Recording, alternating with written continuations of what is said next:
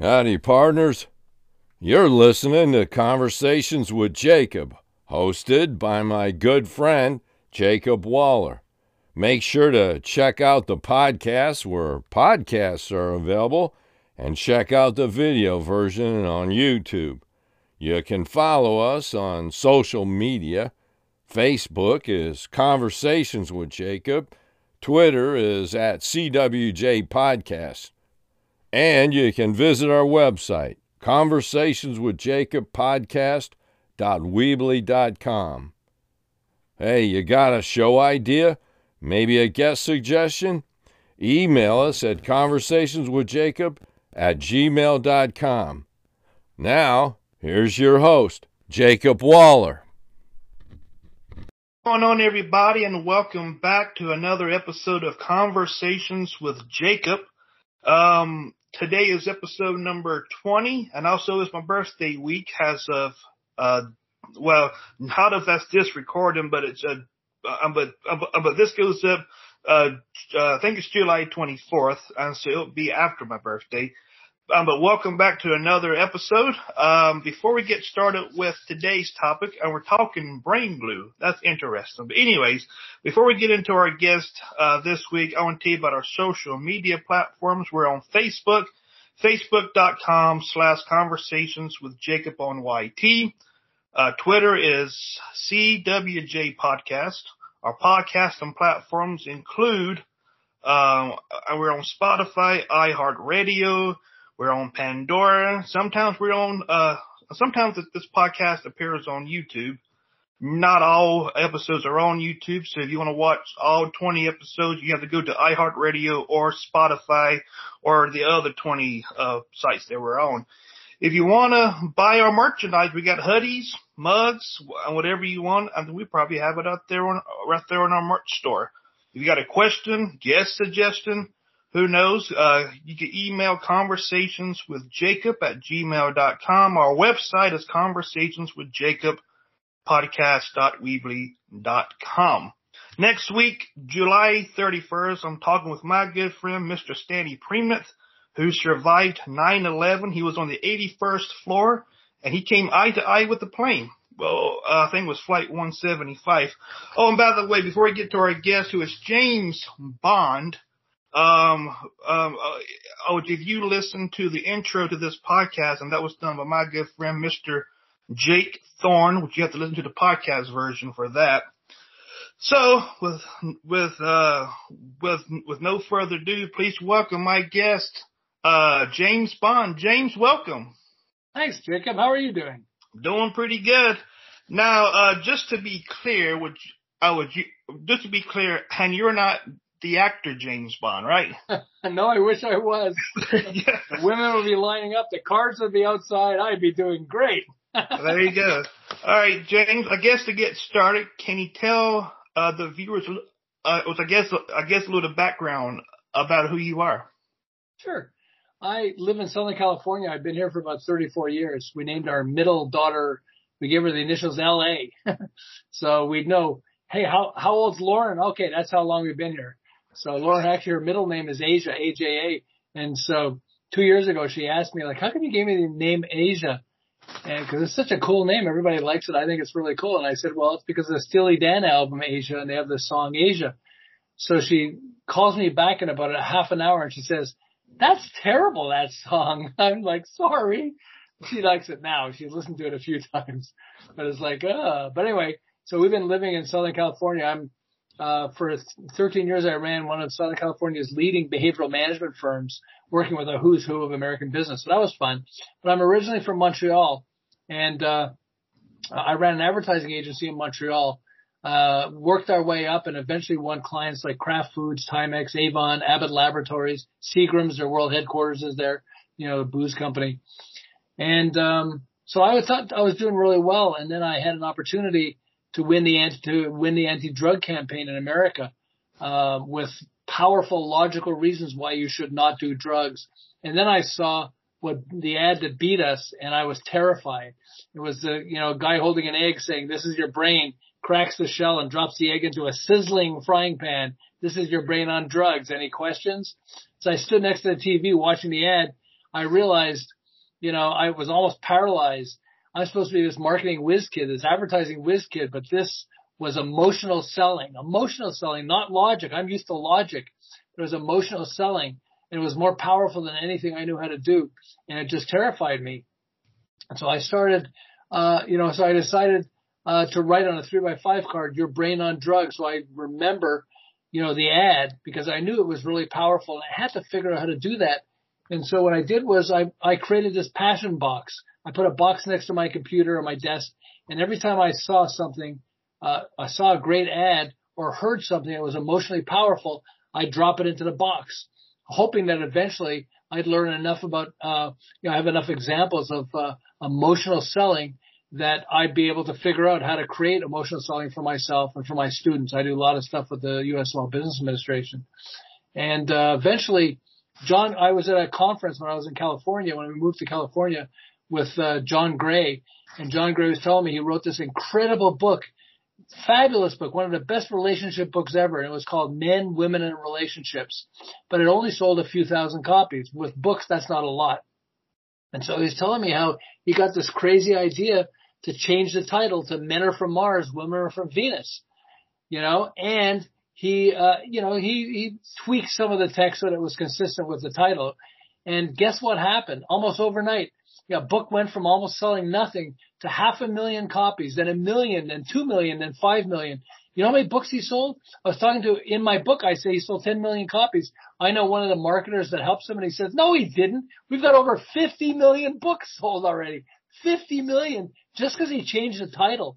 And suddenly I realized, like, wow, this is powerful.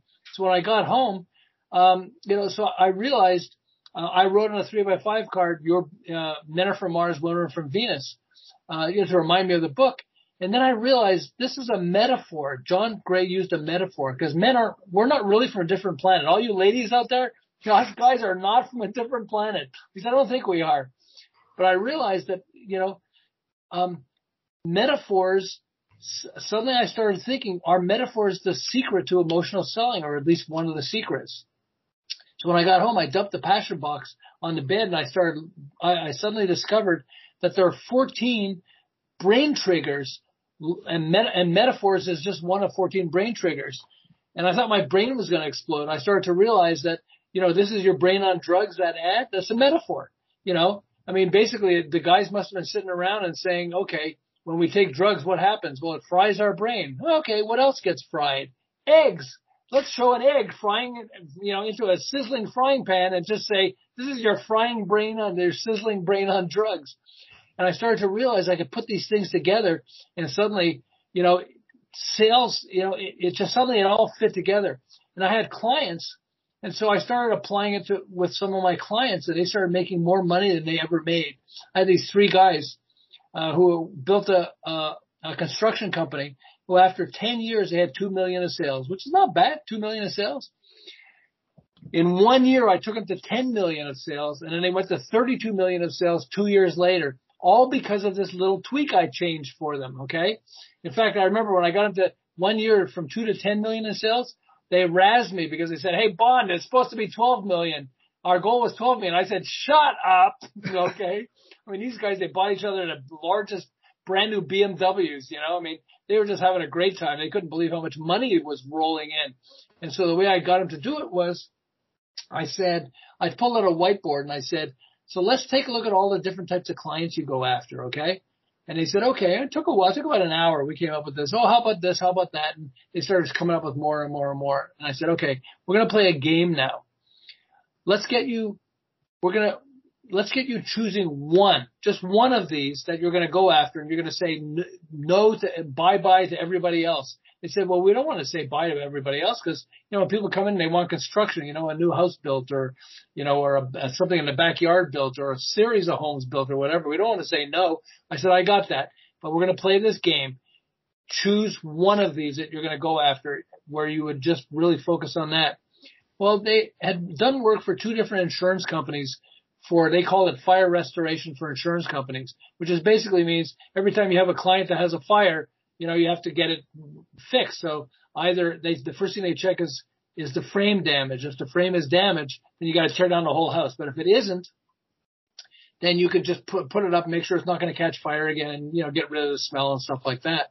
And they said, yeah, we'd like to, I guess if we were going to focus on just one, we would focus on fire restoration for insurance companies. We kind of figured stuff out and it would be cool. And there are a lot of insurance companies that use this. And so I said, okay, so then let's use brain glue now. Let's come up with, when one of your clients who's an insurance guy suddenly has a client, the first thing they're thinking of is fire, right? Because my client had a fire. So let's call you guys the fire extinguisher for insurance companies. And they went, yeah, that's kind of funny. I said, yeah, we'll get the website firex.com, okay? And so when you go into clients, your insurance companies say, hey, we're the fire extinguisher for you guys. Every time you guys have a client that has a fire, call us. We're the fire extinguisher. And literally, they were having fun when they did this. They were laughing, and the clients would laugh too, the prospects. And they started making so much money and signing up so many insurance companies that they literally went from 2 million after 10 years. In 1 year, they went to 10 million, and then 2 years later to 32 million. And it's only because they suddenly went like, this is easy. You tell a joke to the guy, and suddenly they're going to buy from you. That's what we always say, laughers are buyers, Yeah. So, yeah. Now, can you explain what brain glue is? Yeah. Brain glue makes your ideas sticky, so they stick to the brain like glue. Okay. There are certain things like, I'll say Jack and Jill went up the hill to what? For a lot of us, we know is to fetch a pail of water. Okay. Humpty Dumpty sat on a wall. Little Bo Peep. Okay. So these are things that with most of us, the last time we heard this was 10, 20, maybe 50 years ago. And yet we still remember it like it was yesterday. And the reason is because it sticks to the brain like glue. There are certain patterns that stick to the brain like glue. And by the way, and that's why I call it brain glue, because I uncovered these 14 patterns. And so by the way, rhyme, which is a pattern, Jack and Jill went up the hill, works in a courtroom. Johnny Cochran got O.J. Simpson freed from an almost certain guilty verdict in his murder trial with a poem, "If the glove don't fit, you must acquit." Okay? Along with O.J. pretending that the murderer's glove didn't fit him. And I remember hearing two of the jurors afterwards being asked, with all the evidence against O.J., how come you let him go free? And their answer, we knew if the glove don't fit, you must acquit. The glove didn't fit, so we had to acquit. I mean, that's how powerful it is that, when you understand these patterns, how they work in the brain, you can actually use them to trigger stuff to sell more products. In fact, it doesn't just sell products. This woman comes up to me and says, okay, you're an expert in brain glue. Can you help me with my 14-year-old kid? I'm like, okay, what? And she says, my son is asking, Mommy, why do we have to follow so many rules in life? Okay, so we came up with a rhyme and a metaphor. And so first, what rhymes with rules? Why do we have to follow so many rules in life? So what rhymes with rules? How about fools? Only fools don't follow rules. So that could work, but let's add a metaphor to make it even stronger. So the mom and I brainstormed and bounced ideas off each other, and then we got one. And so I sat down with her and her son, and I said, so you were asking your mom why we have to follow so many rules in life, right? And he said, yeah. I said, well, think about it. When you're thirsty, you could drink out of the toilet. But why would you want to? Remember, only fools don't follow rules. His response, that makes sense. First, getting a 14-year-old to say anything makes sense is a miracle. So I escaped before he asked me anything else. But does it really make sense, or did I just trigger parts of their brain so it felt like it makes sense? So there are two political phrases, okay? You can't hug a child with nuclear arms, okay? Or how about this one? Comedians say this, is the right to bear arms is almost as crazy as the right to arm bears.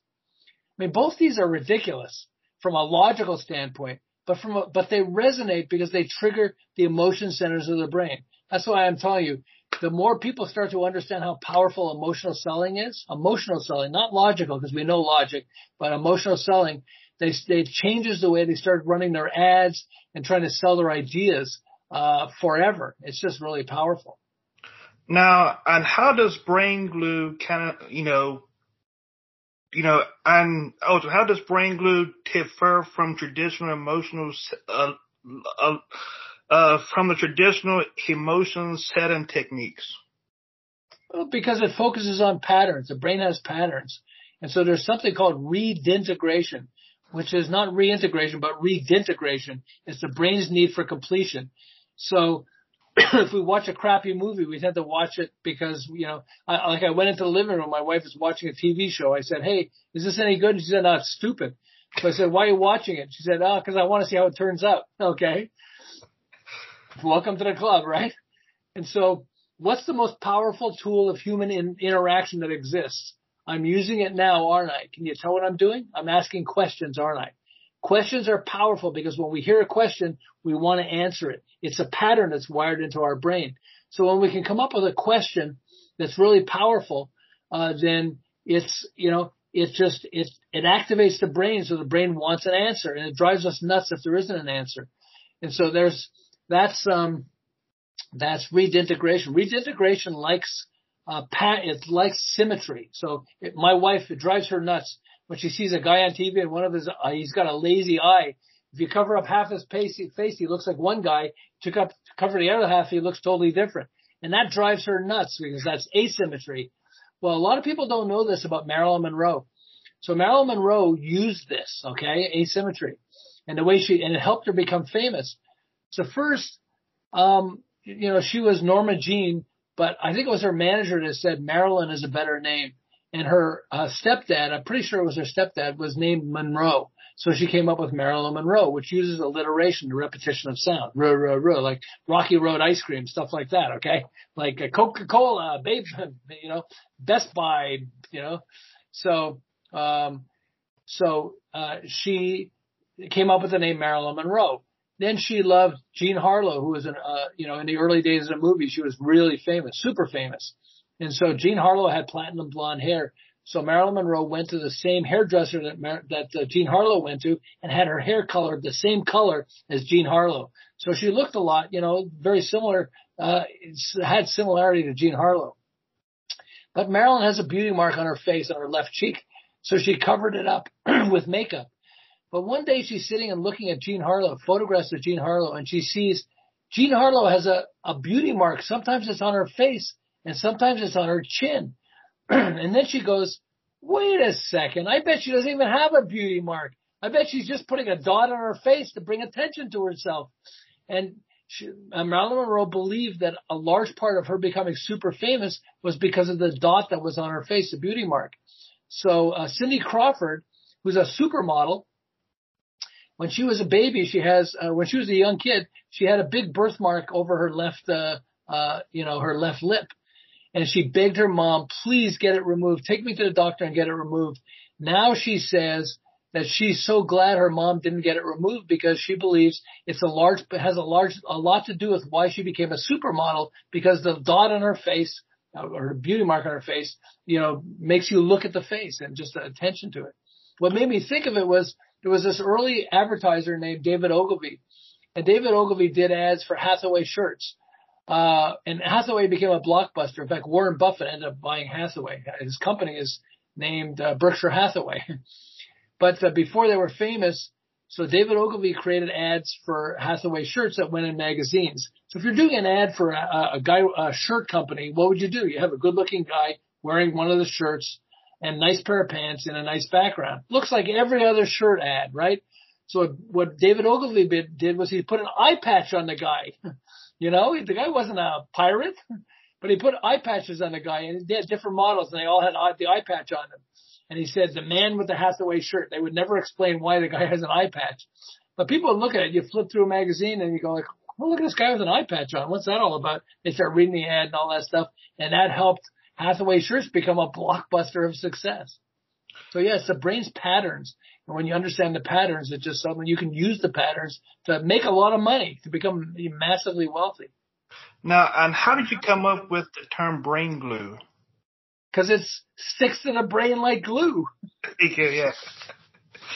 How you By the way, people ask why brain glue, because plain glue doesn't stick to the brain.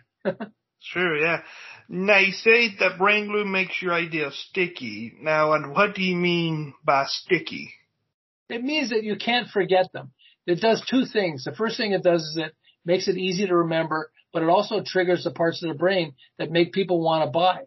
There's these two guys there's Harvard professor Gerald Zaltman and Nobel Prize winning psychologist Daniel Kahneman, and they both showed how buying decisions are emotionally triggered. If you trigger the emotion side of the brain, it makes it easier to get someone to buy. And so what happens is, if you're trying to sell an idea or product and you can trigger different parts of the brain at the same time, you have a better chance of getting them to say yes to your idea or buy your product. And so, yeah, that's why brain glue is like so powerful because of that.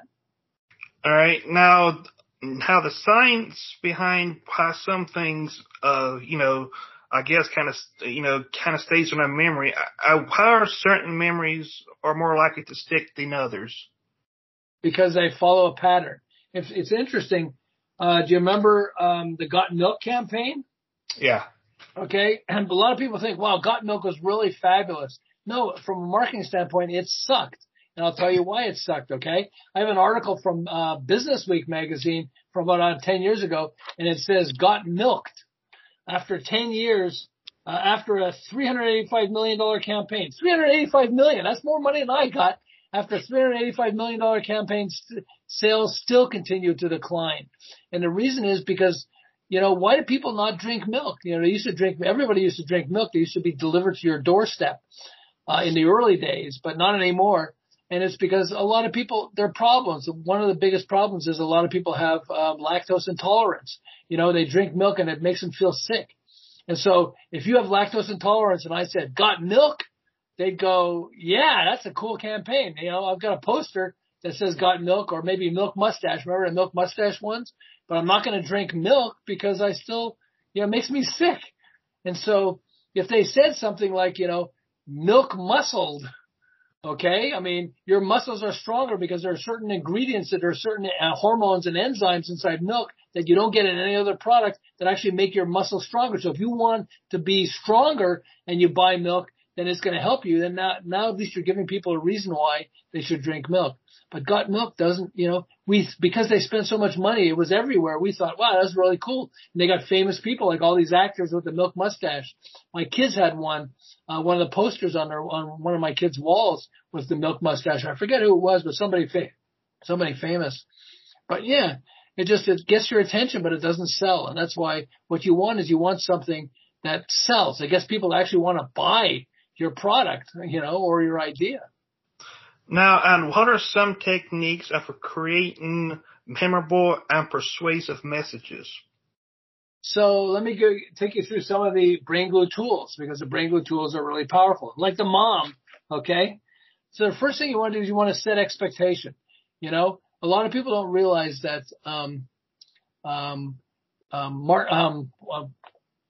Muhammad Ali, okay? I am the greatest. That was his line, okay?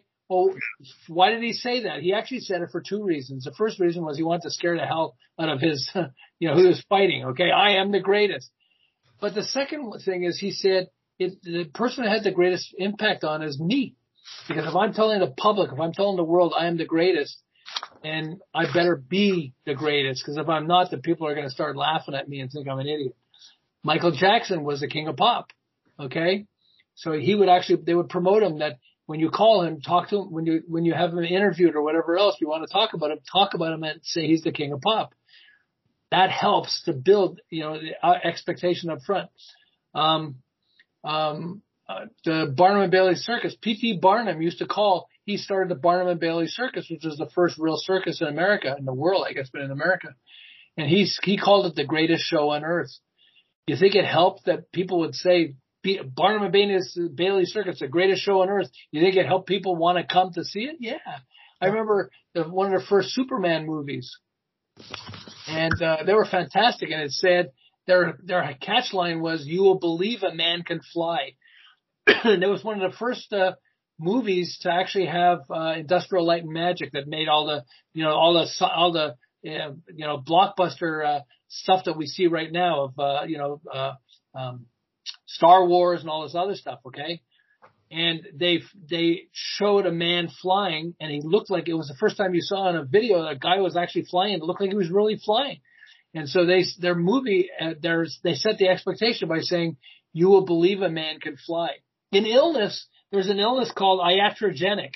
Iatrogenic is when you start showing the symptoms of the illness that your doctor tells you got. There's a famous story of a guy, and they mixed up the files. And so this doctor told this guy that he's got AIDS. And he started explaining what's going to happen. You're going to start losing weight. You're going to start, all these things are going to happen. And over the next 2 months, the guy started showing the symptoms as if he had AIDS. And then they finally discovered they had the wrong files they were looking at. And they went back and they told the guy, no, you don't have AIDS and everything else. But just the fact that the doctor tells you you're sick, if the doctor tells you you're sick, you got this illness and, you got 3 months to live, it's like your whole life changes. You start, getting this. So they have this term that they call iatrogenic, which is, it sounds like it's really a scientific thing and everything else. No, that's what doctors telling you, that your client, your patient has iatrogenic illness. What they're basically saying is you told him what he's got. Now he's showing the symptoms. So, setting the right expectation is really powerful up front. If I'm talking to somebody, I'm going to talk about something that I know might piss you off first. I'm going to say, hey, look, I'm going to tell you this thing. It's going to start to piss you off, but give me a chance to make the whole thing. And then I think that you're going to get what I'm trying to say and how this could be really powerful. Now, when I tell you the thing, if you get pissed off, you're at least going to give me a chance. You're going to hold back a little bit. And, or there's a better chance you'll hold back a little bit.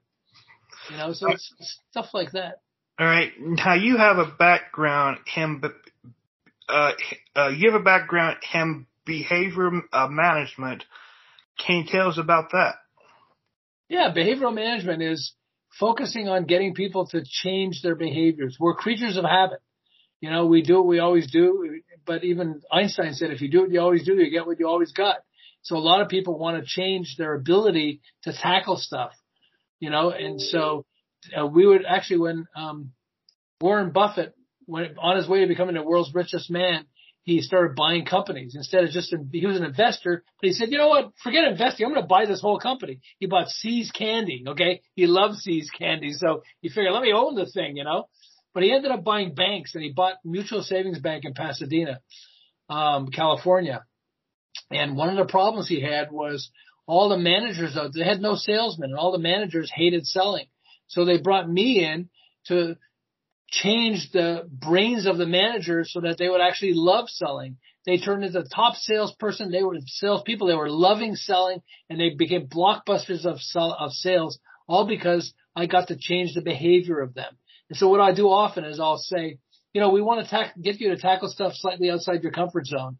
Well, if we can take a company and take all the senior people and get them to tackle something even a little outside their comfort zone, suddenly the company's sales will explode like crazy.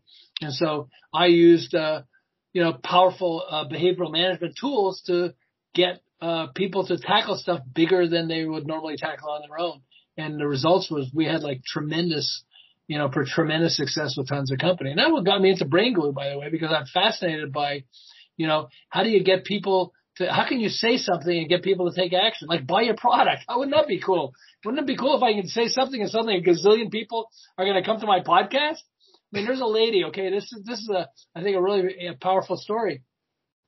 So the stay-at-home mom, created a Facebook page, and she wanted a ton of moms and other people to be engaged with her, to become, but she didn't have money to spend on advertising. So she was thinking, okay, what does mommy need? Mommy needs time to herself. Mommy needs a rest. I know what mommy needs. Mommy needs vodka. Okay. She came up with the Facebook page, Mommy Needs Vodka, without spending a nickel. You know how many people are her fans? More than 5 million people.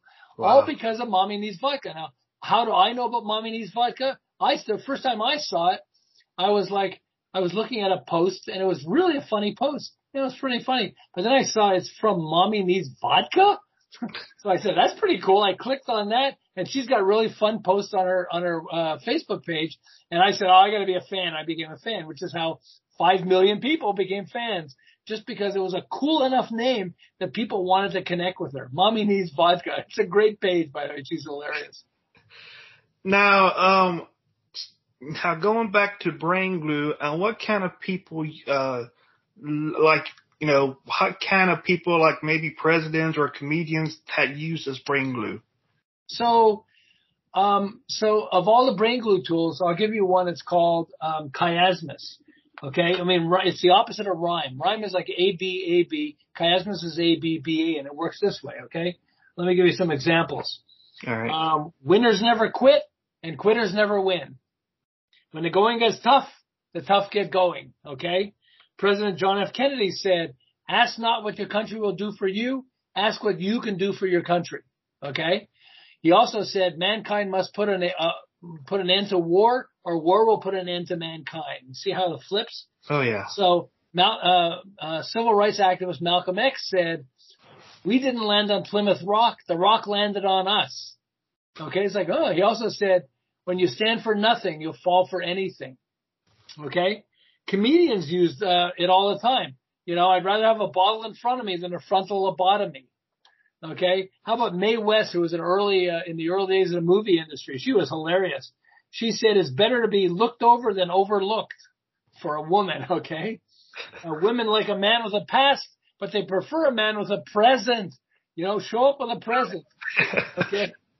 She said when women go wrong, men go right after them. Then she said, good girls go to heaven. Bad girls go everywhere. And one of my favorites, hopefully I'm not crossing a line with you and your audience here, is a hard man is good to find. Okay. It's hilarious. A lot of comedians love chiasmus because, you know, you flip it. My wife hated the song from Crosby, Stills and Nash is, you know, if you can't be with the one you love the one you're with. She said, I hate that song. I don't want you following that, you know. But it's just, you know, those tools like chiasmus works really well. And so a lot of famous people, so I was talking about analogies, right, and metaphors. And so Warren Buffett is really famous. I love this line. He said, only when the tide goes out do you discover who's been swimming naked. Okay? What he's basically saying is only when times get tough do you realize who's really good at fixing problems. But if he says that, it kind of goes in one and out the other. You go like, oh, okay, fine. But no, when he says only when the tide goes out do you discover who's been swimming naked, that's hilarious, but it also sticks to the brain. Sure does. Now, can you tell us about your book and how the book came about? So yeah, it was just when I started discovering, as I was saying, John Gray's Men Are From Mars, Women Are From Venus, that got me to start putting together all these, brain glue tools. I didn't call it brain glue back then. I didn't understand what it was. But when I dumped the passion box on my bed and I saw all the tools, I recognized these are, it sticks to your brain like glue. And so I called it brain glue. And then from that point forward, I wrote the book. And first I did, because I do a lot of workshops for the U.S. Small Business Administration. I'll have sometimes as few as 12 people and sometimes as many as 300 people in my classes. And I started sharing that with people, and it just blew their minds. Also, I had clients, like I was saying, the construction guys, and I had other ones too, that I would sit and apply brain glue, and their sales would explode. It's just amazing. I found this secret to becoming rich in business, and it's blowing people's minds. My goal is to try to create 1 million millionaires, that people, listen to this, apply the tools, and then maybe share with me the successes they're having. In fact, I had John Gray, Jack Canfield, who wrote Chicken Soup for the Soul. Now, Chicken Soup for the Soul sold 500 million books. Wow. Okay, can you imagine? He sold 100 million Chicken Soup for the Soul and 400 million other Chicken Soup in a series. Chicken Soup for a Teenage Soul, Chicken Soup for a Cancer Survivor Soul, and everything.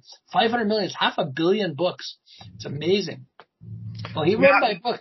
He started reading it, and it blew his mind. He got pissed at me. I said, I'm sorry. He said, no, I got so many books to read. I picked up your book, and I couldn't put the damn thing down. I said, I'm sorry. And so he said, no, it's just, this is amazing. I'm forcing everybody in my company to read this. I'm buying copies for everybody in my company because people have to know this. If you sell anything or if you're trying to persuade anybody and you don't know brain glue, you have a massive disadvantage. And he told me, I said, can I use it as a testimonial? And he said, absolutely.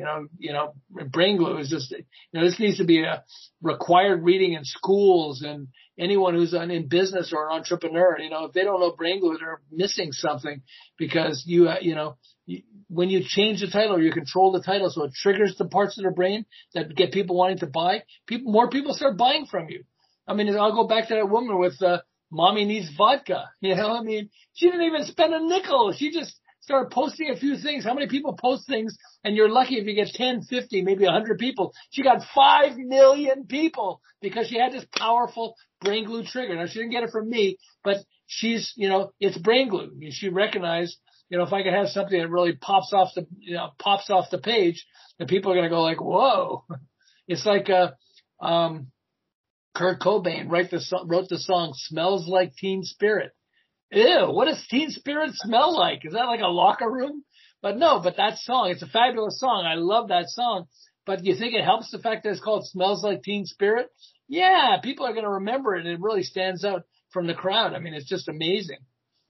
Now, when people get your book, what can they expect from your book that they couldn't get anywhere else? Brain glue. It's going to start triggering it. That's one of the funnest things about this. And people said it's really fun in the book. I don't want to spoil this, but it starts on page 2. It says, my 4-year-old daughter didn't want to have sex with the boy next door. And people read that and they go like, what? And they start reading and they go like, wow. And it really blows your mind when you see what I'm saying. Okay. It's really powerful, but it's fun. It's fun because I didn't invent brain glue. I invented the term brain glue, but brain glue's been around forever. But people use rhyme, and people use alliteration, people use chiasmus, people use these tools. And so what I do is I introduce a tool, and then I show you examples in real life, and people start going, oh, I remember this. It has jokes. So they'll start laughing. Oh, I'd rather have a botulinum than a frontal lobotomy. Oh, that's funny, and they have these different jokes in it. And then it shows you, how do you create this for yourself? And I have tons of people. I can't tell you how many people. Rarely do we see this and say, and it's a fast book. I think it's 177 pages, but there's like even fewer than that, because a lot of it is just giving you feedback and showing you where it came from, because I got to show them where the ideas came from and stuff. But people say it's so good that they end up going back to it and reading it a second time and underlining all kinds of stuff. And I've got an audiobook too. And so the audiobook, you can even go to Amazon and just listen to parts of the audiobook, because Amazon lets you listen to parts of it for free and read parts of it for free. But it just blows people's minds. I mean, it blows your mind, because you start to realize, wait a second. I mean, I'll go back to O.J. Simpson. If the glove don't fit, you must acquit. We all saw it, or everybody who was watching on TV, we all saw it and we heard it. But we don't remember that's stuck to the brain. We knew it stuck to the brain because we remember it, but we didn't realize how powerful it was because it used rhyme and how it used rhyme.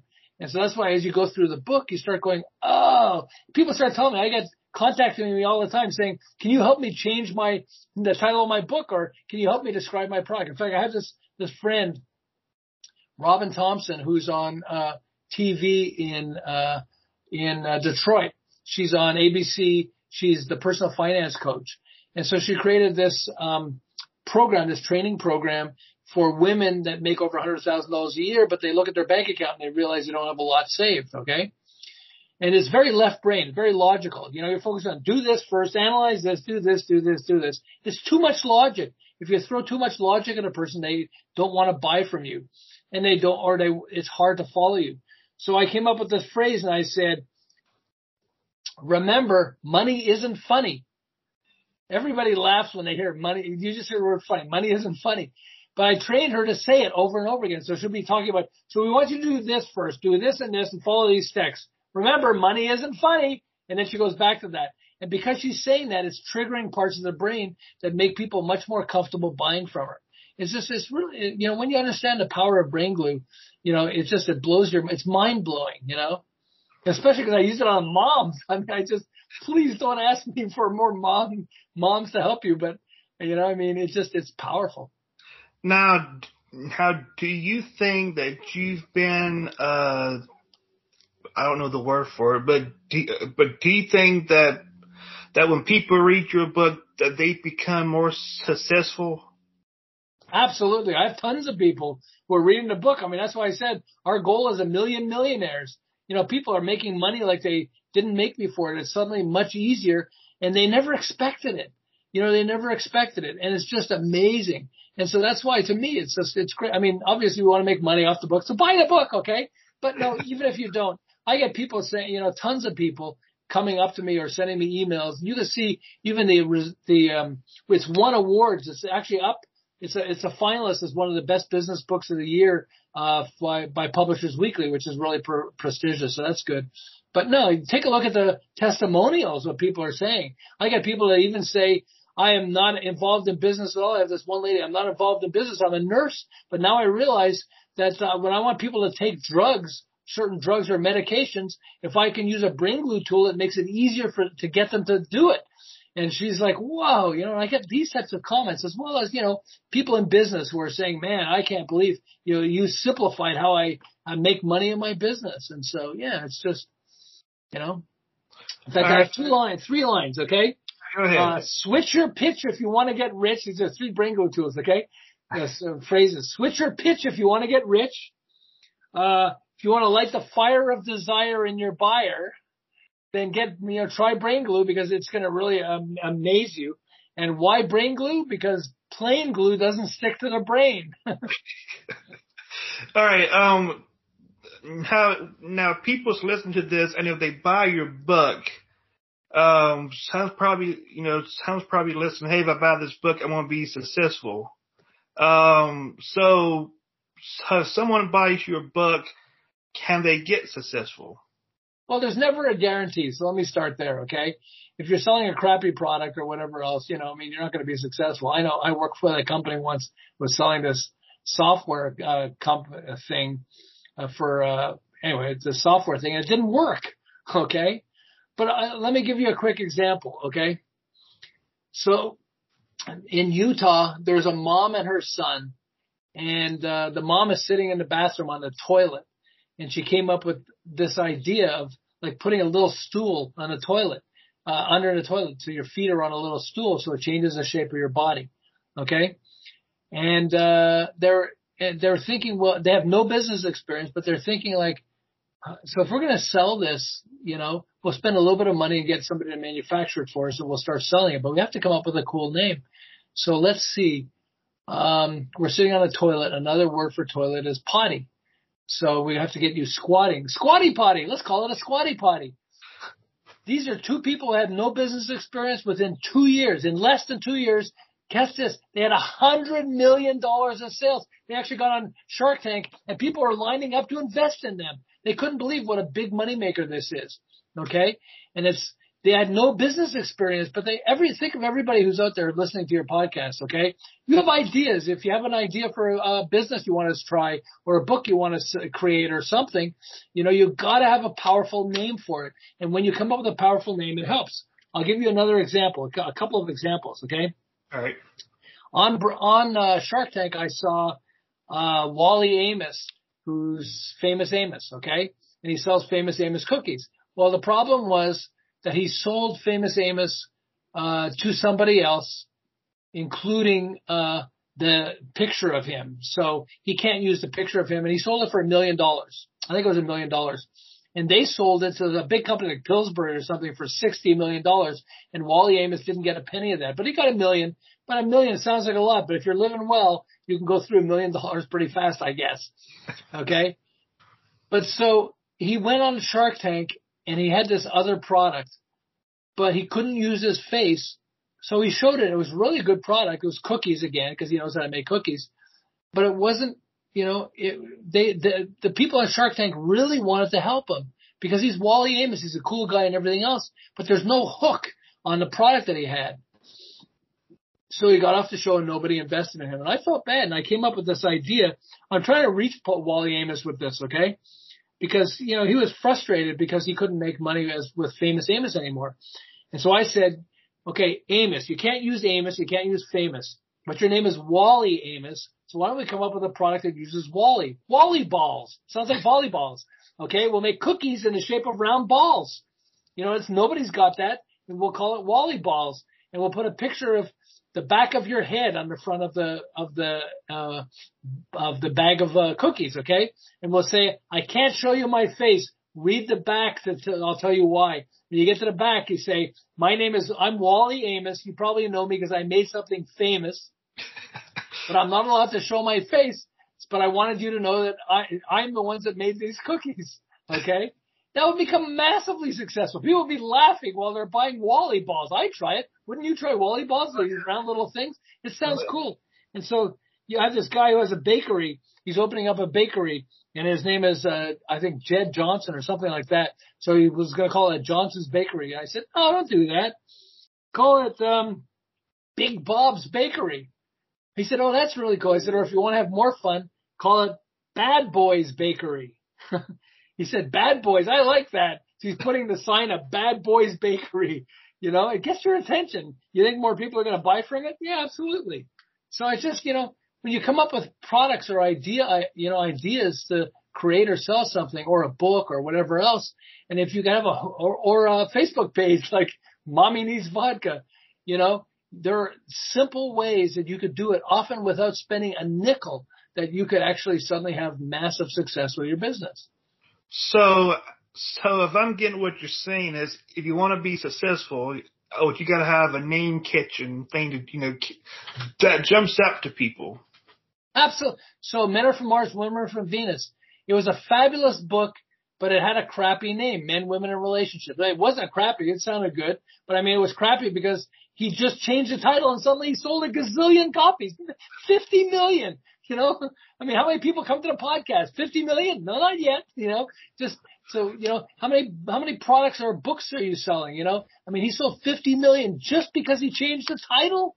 Wow. And that's why we have to remember that if you have an idea or product or book or whatever else, and you want to, try to make money off it, or you're trying to make money off it, then if you have the right title or right description, sales can explode, and Brain Glue will help you. And I'll just say one thing about Brain Glue, okay? All right, go ahead. The book used to be called Sell More with the Right Brain Marketing Strategy, which is left brain, which is logical, okay? It's a crappy name. It's not people first hated it because, friends hated it because, if you can't look up James Bond on Amazon because you're going to get 007. So you're not going to get me. And then the second thing is they couldn't remember the title of the book because it's too freaking long. So, when I met Jack Canfield told me, I'll give you quotes for my book. I'll give you testimonials because this is a fabulous book on one condition. You got to change the title from, Sell More with the Right Brain Marketing Strategy to Brain Glue. The whole book's about Brain Glue. Call it Brain Glue. And he got me to change the title, and it's just taken off like crazy. People loved the book before, but, with the name Brain Glue, it clicks. And so if you have a product or idea, you might consider changing the name if you can come up with a more powerful, emotional, grabbing title. And if you're just starting one or you're getting an idea, coming up with a cool name could really, really help you. Now, and where can people get your book? Amazon is the best place. It's also available in bookstores. But if you go to braingluebook.com, that'll take you right to the Amazon page, and you could just start, Amazon lets you read some of it and listen to the audio part of the audiobook. So braingluebook.com is an easy way to get there.